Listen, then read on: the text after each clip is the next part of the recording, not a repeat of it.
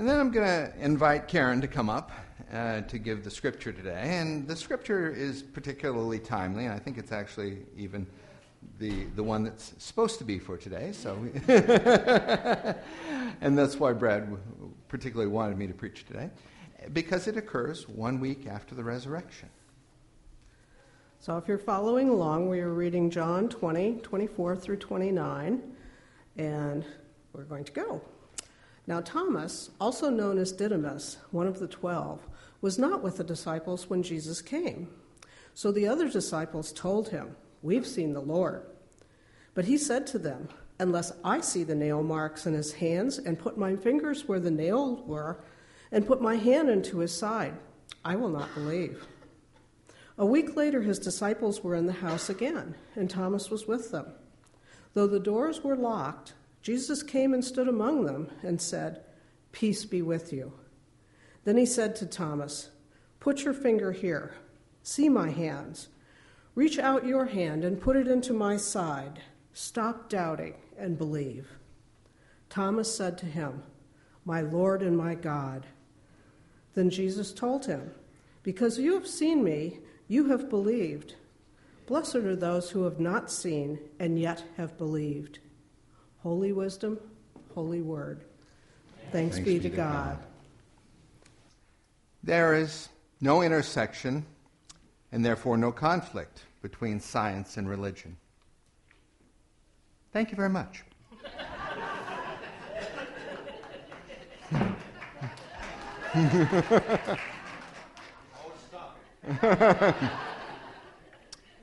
Perhaps you were expecting something more.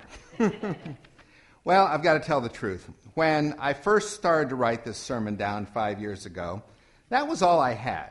Oh, I beat it to death like crazy. But in the end, that's all there was, and it sounded more like a lecture than a sermon. It took a lot of thought and prayer to understand what this was all about. And thankfully for all of you, I ended up throwing out most of that first draft. Not surprisingly, I am not the first person to have thought or written on this subject. One of the Hindu Vedantic discourses teaches, science says the first word on everything, but the last word on nothing. William Shakespeare tells us, "There are more things in heaven and earth, Horatio, than are dreamt of in your philosophy." Albert Einstein gives us, "Science without religion is lame. Religion without science is blind." More recently, PhD physicist, U.S. Representative and son of a preacher Vern Ehlers said, "God created everything. The distinction has to be made between what happened and how it happened. Science doesn't say why. The Bible doesn't say how. That is to say, religion and philosophy are interested in reasons and purposes, but science is only concerned with mechanisms." And Nobel Prize winner Leon Lederman said, "Science isn't a religion. If it were, we'd have a much easier time raising money." Scientists look at science both as a body of knowledge and a method of discovering that body of knowledge. The earliest natural philosophers collected data by observing the world around them. And we're all that sort of philosopher to a certain extent. Brad, catch. All right. Brad just solved a very complex physics equation in his head in a fraction of a second. How cool is that? Really cool. Gradually, the formal discipline of science evolved into performing experiments that are formulated into models and theories, all with a tightly constrained logical structure. Any contradiction among the data and the theory must be examined and resolved. A theory can only stand if it fits all the facts. Therefore, science is what can be proven. Maybe not right now, but eventually. And it always has to be re-examined in light of new data. One of my teachers, Nobel Prize winner Richard Feynman, said, "Everything we know is only some kind of approximation. Therefore, things must be learned only to be unlearned again, or more likely, corrected. But always remember, it is data that can be observed and tested that is the foundation of science. By this point, I must sound like a broken record. Data, facts, proof. But that's what scientists are all about. Each of us has the data and experience to see and solve motion problems like catching a ball, when a car is moving, whether or not we can merge into traffic, things like that. However, much of science is far beyond what most people can observe. So it becomes hidden wisdom, things that are too big, too small, too far, too complex for any normal person to have the ability to collect data on them.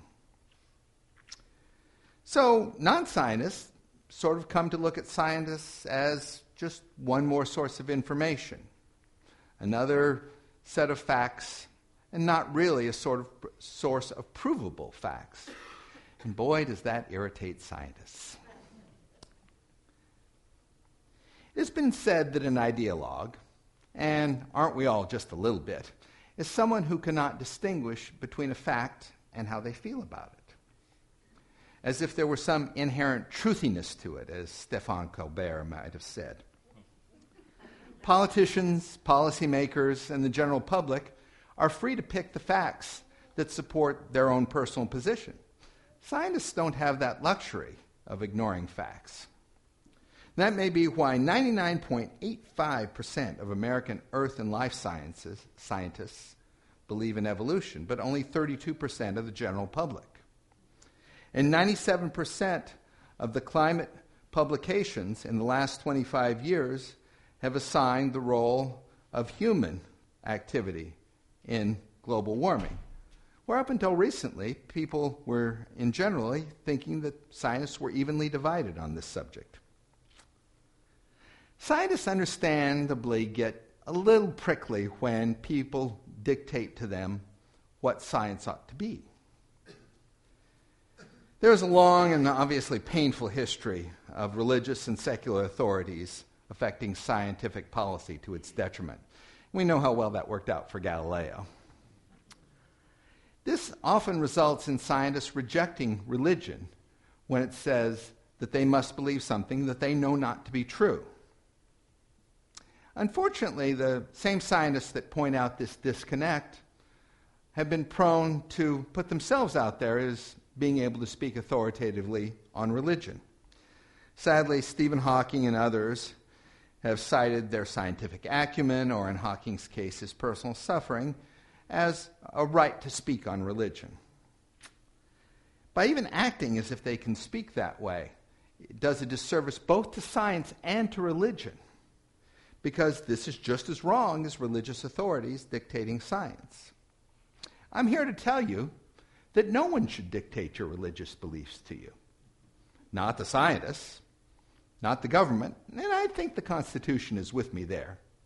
Maybe not even the authorities of your own church.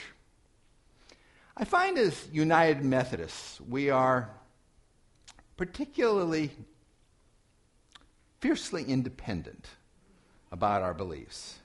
United Methodism is not what's called a confessional religion. There's not a list of things you're required to sign up to and sign off on that you believe these things. Yes, we say the Nicene Creed, and you know, although it originates in the Catholic Church, we're comfortable with this set of statements.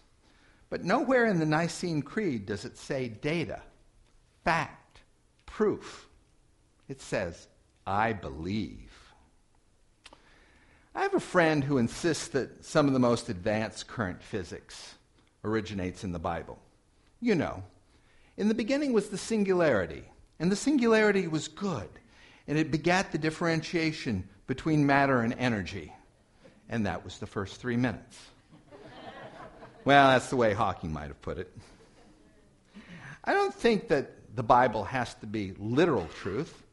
It started out being written by and for an itinerant herding people 3,000 years ago. Whatever science is in there is bound to be more than a little hazy. But surely the Bible does tell us how to live our lives. Personally, I have no trouble believing the Lord God Almighty can use metaphor, allegory, and parable to convey the essence of truth. What stands out to me is that God is relational and science is not, no matter how many experimentalists have begged their equipment to work just this one time. Methodism has been with us 200 years, Christianity 2,000.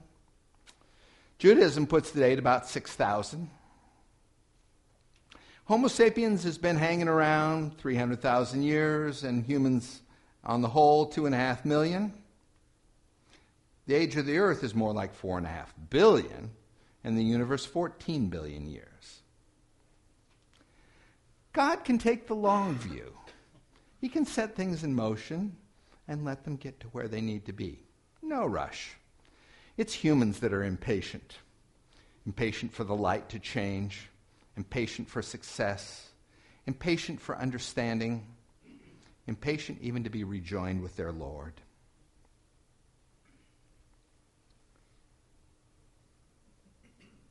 Science fiction author Philip K. Dick wrote, "Reality is that which you quit when you quit believing in it is still there."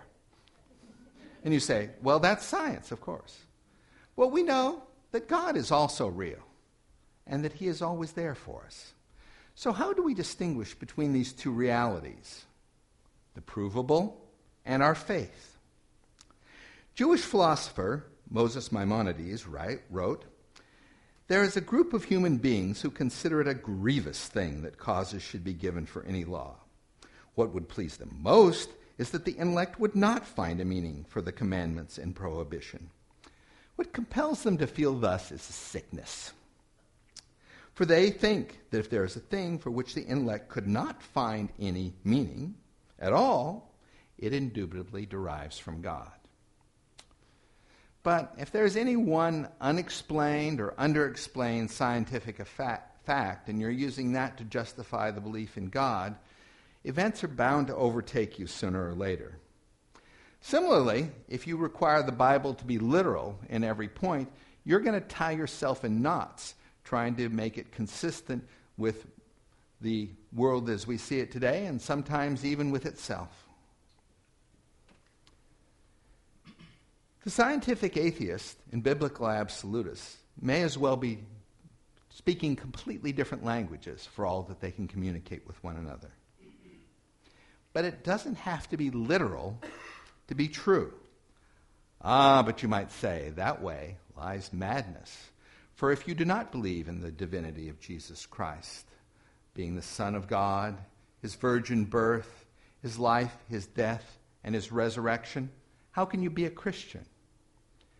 And the answer is in the word believe. If I'm in the lab and having a crisis of faith about physics, I can do an experiment.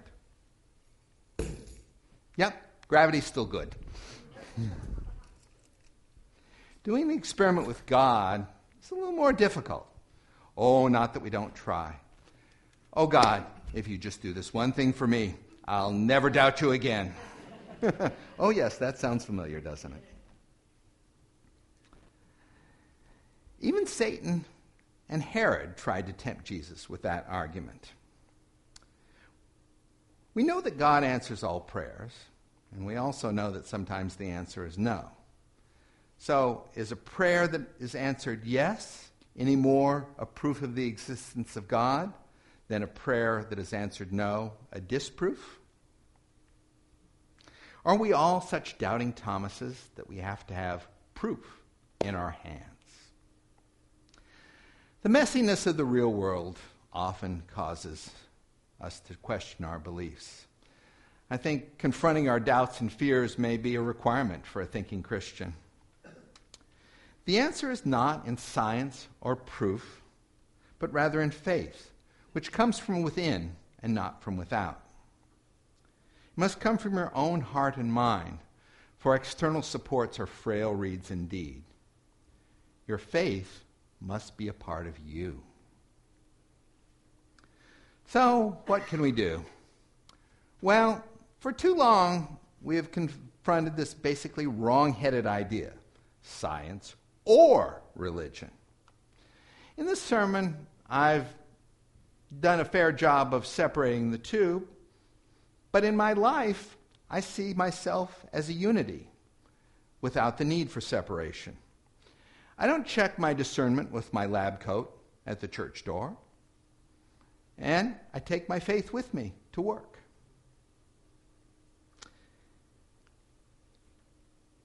And that's the challenge for all of us, to be ourselves, one person, all the time, living a life in faith, as a scientist and a Methodist, as a spouse and a parent, as a citizen and a friend, with our faith in God upholding us each day. There is one aspect of our universe that will never be subject to scientific proof, and that's the existence of God. Physics does a good job of telling you how to build a bridge, but there is no equation for love, friendship, sacrifice, or God. It's not a matter of proof, but a matter of confirmation. It's not any one thing, it's everything. It's sunrises and rainbows, the miracle of birth and the inevitability of death, the perfection of the atom and the panoply of the universe spread out across the sky, the statistics of teeming masses, and the individuality of the fellowship we share in God. It is our very personal belief and our relationship with our Creator. One of Professor Feynman's students was trying to explain his physics to his mom and thought that maybe a testimonial from the great man would help. So he asked Feynman to write her a letter. Feynman immediately sat down and penned this. Dear Mrs. Chown, ignore your son's attempts to explain physics to you. Physics is not the most important thing. Love is. And now, thank you very much.